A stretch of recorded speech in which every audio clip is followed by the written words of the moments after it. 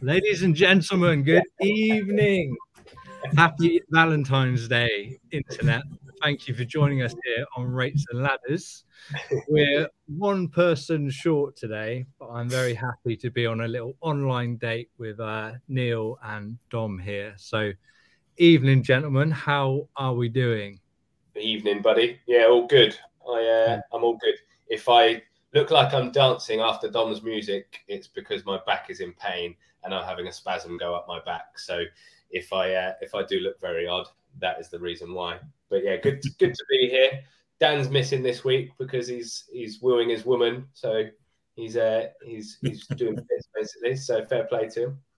What do you reckon? You know Dan better than me and Dom do, I'd say, Neil. So what do you reckon Dan's doing? I mean, like what would his vibe be on Valentine's Day? I feel like he's getting a foot massage, or there's some like rose petals on the bed. There's something like that. I actually know what he's doing because he asked me about it. So I'll let you go for your guess. Yours is a foot massage, is it? Yeah. Well, he's not joining us, so it must be something important. He must be busy. Dom, what's your guess then? I think he's gone to something like Nirvana.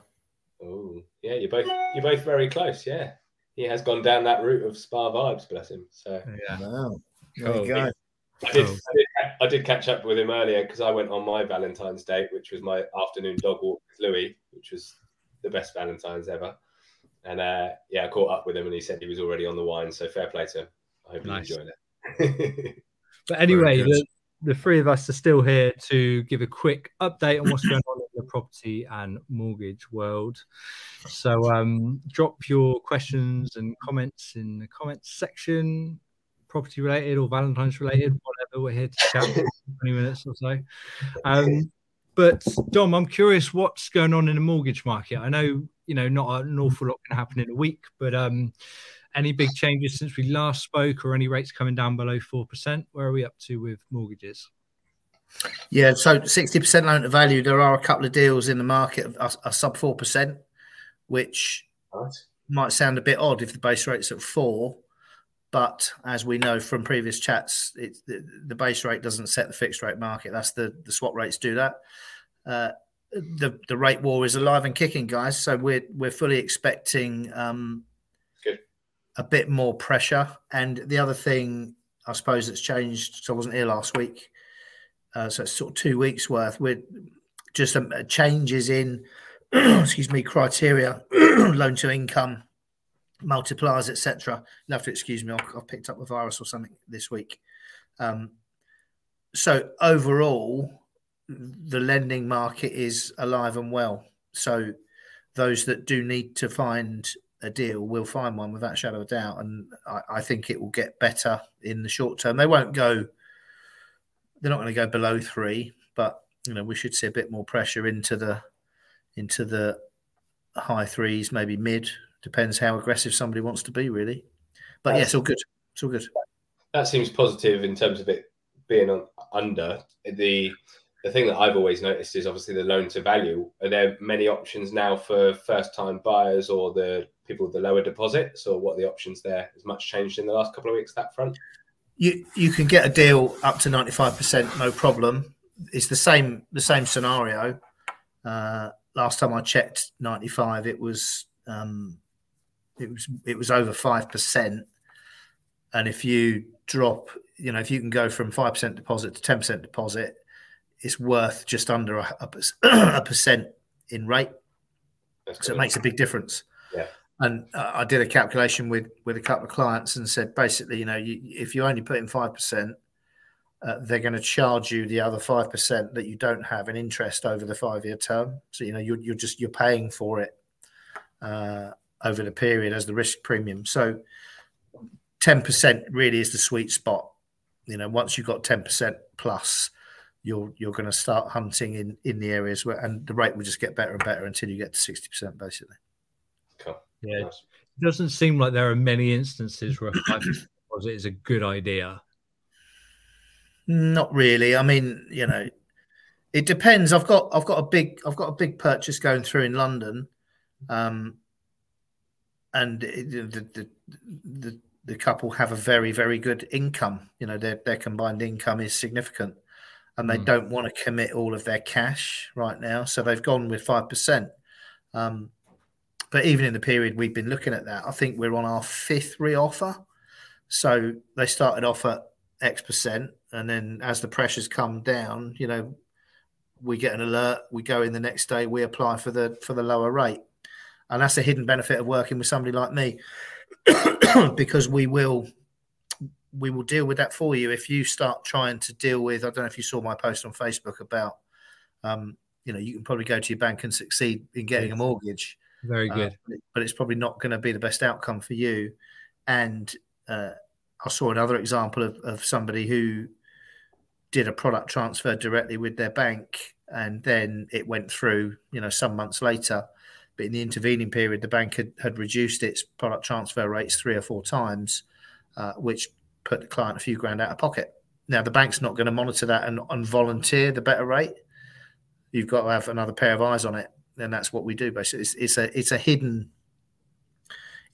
piece of value that good advice firms offer their clients, because you deal with us and we worry about it, and we keep worrying about getting you the best deal until the time has passed. So it's an interesting time, but certainly you need, in my view, I mean, I would say this, wouldn't I? But you need somebody else looking at it for you if you're going to get the best deal. 100%. I think that's, to be fair, that's golden advice. And there's not many people that actually, when they look at going for a mortgage or buying a property, they'll be very quick to. That's it. Sorry, Neil, carry on. I'll put it back up. But yeah, there's a lot of people, when you're speaking to buyers out there, they'll go direct. But I've done this for 14 years and worked with different mortgage advisors along the way. But one thing that I've always noticed with financial advisors or mortgage advisors is they're very quick to give you new advice if there's something out there to be had, like you were saying. Whereas when you go direct to a lender, you've gone in the door, you've gone out the door, that's it. I think in a market where there's downward pressure and change on rates, some people are cost conscious, right? I get that. I've got no problem with that. Some people, you know, and we're a fee charging business. And the fee isn't significant. It's just we have to turn a profit. You know, our costs are significant. We have to turn a profit, and part of that is by charging a small fee. Some people don't want to pay the fee, and they say, "Well, I'll just deal with it myself. I'll go direct to my bank." Fine. That may be the best rate. It probably won't, but it might be if you get lucky. But once you've booked that rate with that in-house advisor, who you're going to struggle to talk to again for weeks because they're always booked up far in advance, they won't then proactively tell you when the bank lowers their rate. So unless you're watching it and you're prepared to go back round the loop with it, you might have saved yourself 400 quid on an advice fee, but you're paying more over the term because you haven't got somebody intervening as soon as the rates come down to say, "Hello, Mr. Lender, we'd like a lower offer, please." Yeah, it's a false economy. If you only see the cost and you don't correlate it with the value. So I'm making a big point about explaining to people what you get for your money. You know what I mean? Yeah. And if somebody doesn't understand the cost versus value argument, then fine. You know, I've got no problem with that. Yeah, we've reached that obviously in our line of work. I know Matt's the same as us. Yeah, we're not trying to be low service, high number or high volume. We're trying to be good service, help the client, and in turn get you a better result and a better price, etc., etc. So I think we've said it multiple times where you get what you pay for, don't you? So pay someone who knows what they're doing to do what they're good at. In that particular case, with the clients who are buying in London, in the time that we've been getting re-offers from the lender, we've put about £230 back in their pocket a month over 5 years. A month. Yeah, there you go, and that's all the difference, isn't it? Because they haven't had to lift a finger, they haven't had to monitor anything, they haven't had to make a phone call. We're just doing it for them. So, you know, they quite clearly get the fee argument because they've paid for the fee many, many times over. Arguably, I could have tripled the fee and they'd still be better off. But, you know, we charge a fair price for the work that we do. Absolutely. To that point, I'm just going to bring up this because I think it articulates your point very well. Going to a bank for a mortgage just because you bank there and they happen to do mortgages, a bit like asking your mum for a haircut just because she happens to own some scissors. the best possible outcome. And it's true, isn't it? We all had, well, I definitely had a lockdown haircut. I think you did as well, Neil. And it's I've never been more happy to pay the £19 for my haircut. Looking at the glare, which I must apologise for, I could actually do with that, some hair to cut. What I will say, that isn't my work. I nicked that from a guy on Twitter. On LinkedIn. I can't remember his name, but it just kind of summed it up for me, really. It's quality post, isn't it? It makes sense. But like I say, can't win them all. Unfortunately, some people will look at it at the initial value rather than the outcome or the over. Yeah. I've seen, especially in past jobs, I see where there's a fixation on just paying the smallest fee. As close to zero as possible, losing sight of how much you're going to sell your house for, how much you're going to buy the next house for, and then the stress you're going to encounter in those 6 months. Completely losing sight of all of that and just being fixated on fee. It's false economy, like you say.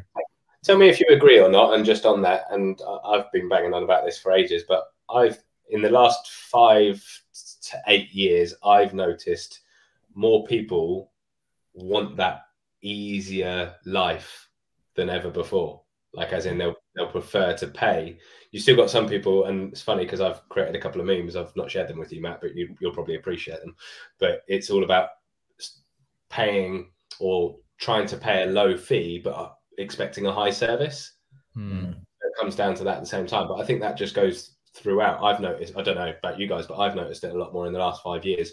People seem like they want that less stress, easier lifestyle, pay a little bit more and get the better outcome. So that's one thing that we massively thrive on, is making sure people are stress-free as possible. I think it's interesting where people choose to spend money. Like some people will wear designer clothes and they'll insist on wearing designer clothes, even if they might not, afford them in logical terms. Something for me, I've noticed getting a bit older and having to, I had to call a plumber the other week, and I was just like, I don't want a cheap plumber. I want a plumber who's going to come around and fix it and answer his phone. It's those kind of things where it's like, I don't mind paying the money. I just want this problem to go away. Yeah, absolutely. Yeah. Well, it's interesting because I think that was another topic of where we can save money with everything going on, wasn't it? Yeah. So we're going to do a little cost of living segment. I know we were discussing each having a tip, but Neil, I don't think you're the one to ask for money saving tips. Although you did mention going to Costco for fuel last time, which I think is a good one. Yeah, I did. Yeah, I've still not made it to Costco for fuel because, again, convenience. I've got the petrol station around the corner. Just stop there. I'm a typical convenience person, which, as I said, that's what I've noticed more so, which we were touching on. But if I were to give one tip, and this is only from my failure, I don't know my income and my outcome, or ingoings, outgoings, so to speak. Your budget planner. Yeah, exactly. I think I've attempted to do a budget planner once before, and I think, Dom, didn't we even look at one a little while ago, and I just gave up on it. So if you can, do a budget planner, because I haven't got a clue what goes on. So yeah, I'm probably the worst person for giving advice when it comes to money saving. Shall I give you my top tip, Matt? Go ahead. Do a budget planner. And there's a reason that this forms a key part of any fact find that we do, whether it's a mortgage or protection or pensions or whatever it is. The budget planner, the expenditure planner, always forms part of it, because it's impossible to work out what you might be able to afford if you wanted to, or what you might be needing to cut out, or something which is just not adding any value at all to your life, unless you know where your money's going. So what the budget planner does for people, and it's not just for people that are struggling. This should be a standard thing. And I'll give you an example, because I went through this yesterday. I'm not immune to the cost of living struggles that we all are. So I took a bit of time yesterday afternoon, feeling a bit sorry for myself, to just go through my direct debits. And I looked at my Sky and thought, well, yeah, I'm locked in on the TV package to the end of September, but they were getting a phone call the day that I can ring them and say what I want a better deal, and they will do deals for you. But I've got a Sky mobile package, and one of them's an iPad for my wife, and I noticed I was paying £7 a month for a SIM for 1 gig of data. Well, the iPad never leaves the house. It never leaves the house. So I rang Sky and said, look, there's no point in that even being. I don't even know why I've got it. And they said, yeah, no, that's fine. We'll just take it off. Now, £7 is not a lot of money. But if you imagine the number of people that have subscriptions that they've had for donkeys and they've never really looked at them, a lot of money. That's why subscriptions are so valuable to businesses, because they kind of bimble along. And I'm telling you, if you both did, and anybody viewing did a budget planner, unless they're like me when they're already doing it as a matter of course, you would find things that you would think, I'm not getting any value out of that. I'm gonna bin it. I reckon I say this every time we talk about budget planners. I should really do one. Yeah. So. I think it's hard to do and stick to. It was only when I first got my mortgage I was kind of got like privy to the benefit of doing a budget planner.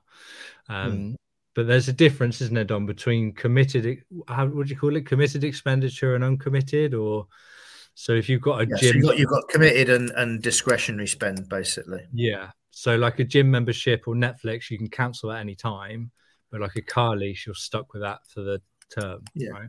Yeah. And it depends, some gym memberships are for the minimum 12 months and then you start to roll. So you've just got to make sure that you know where you stand and what you've signed up to. And I mean, gym's a classic example of, someone signs up, they start with a load of enthusiasm, especially at the start of the year. You get the January, I'm gonna do things differently this year surge, and then by February it's gone out the window because life gets in the way. And then December you're still paying a subscription you haven't been. I was a member of 2 gyms. No need to stick your fingers up either, Neil. I was a member of 2 gyms at the same time. Right.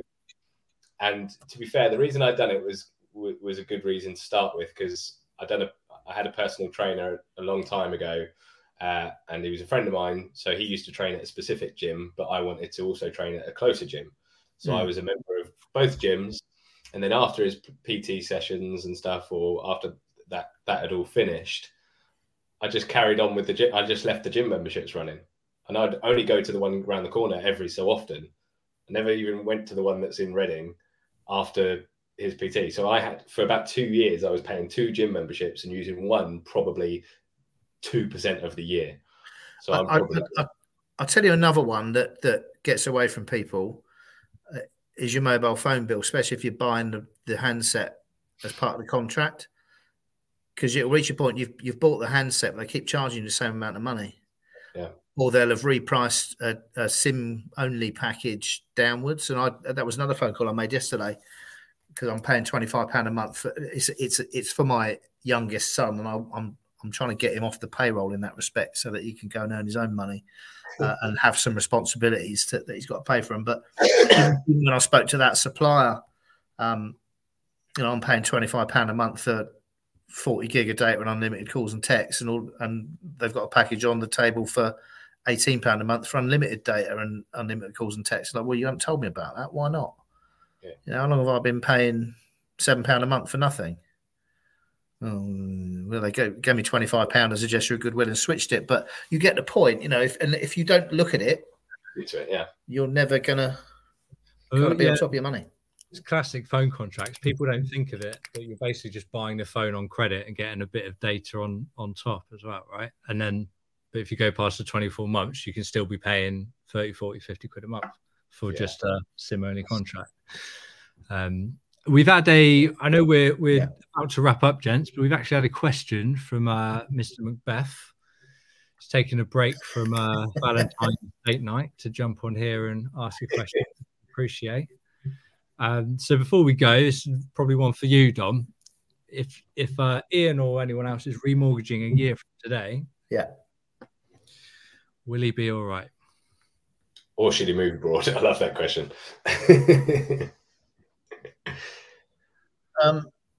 I mean, I think he should buy a place in the sun and remortgage his property in the UK, because much better to have a bolt hole in the sun. No, you will be okay, Ian, because everything that I'm reading suggests that by 2024, inflation is going to be below the government target of 2%, and rates will adjust accordingly. So yeah, absolutely. I think it's probably going to be a good time to remortgage. I think this year remortgages are going to get better anyway. Next year, I think it'll be even better. So absolutely, I wouldn't be too fussed about it. I think the worst is over from that disruption last year, and it will get better this year into next year. Yeah, I'm feeling good about it. Actually. We'll see how well that ages in December, perhaps. Yeah. Well, it'll probably be one of these ones where we watch it back and go, we did get it right.